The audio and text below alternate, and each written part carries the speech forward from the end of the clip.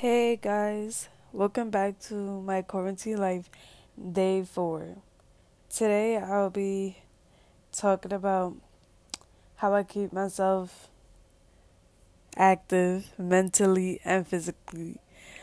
Physically, I actually work out and I have online gymnastics practice on Monday, Wednesdays, and Fridays, so that's how I keep myself physically active and mentally, well, not mentally, but like to entertain myself. I watch Netflix and I listen to music and just do my schoolwork, even though that's not fun, but it just keeps me busy instead of just sleeping all day.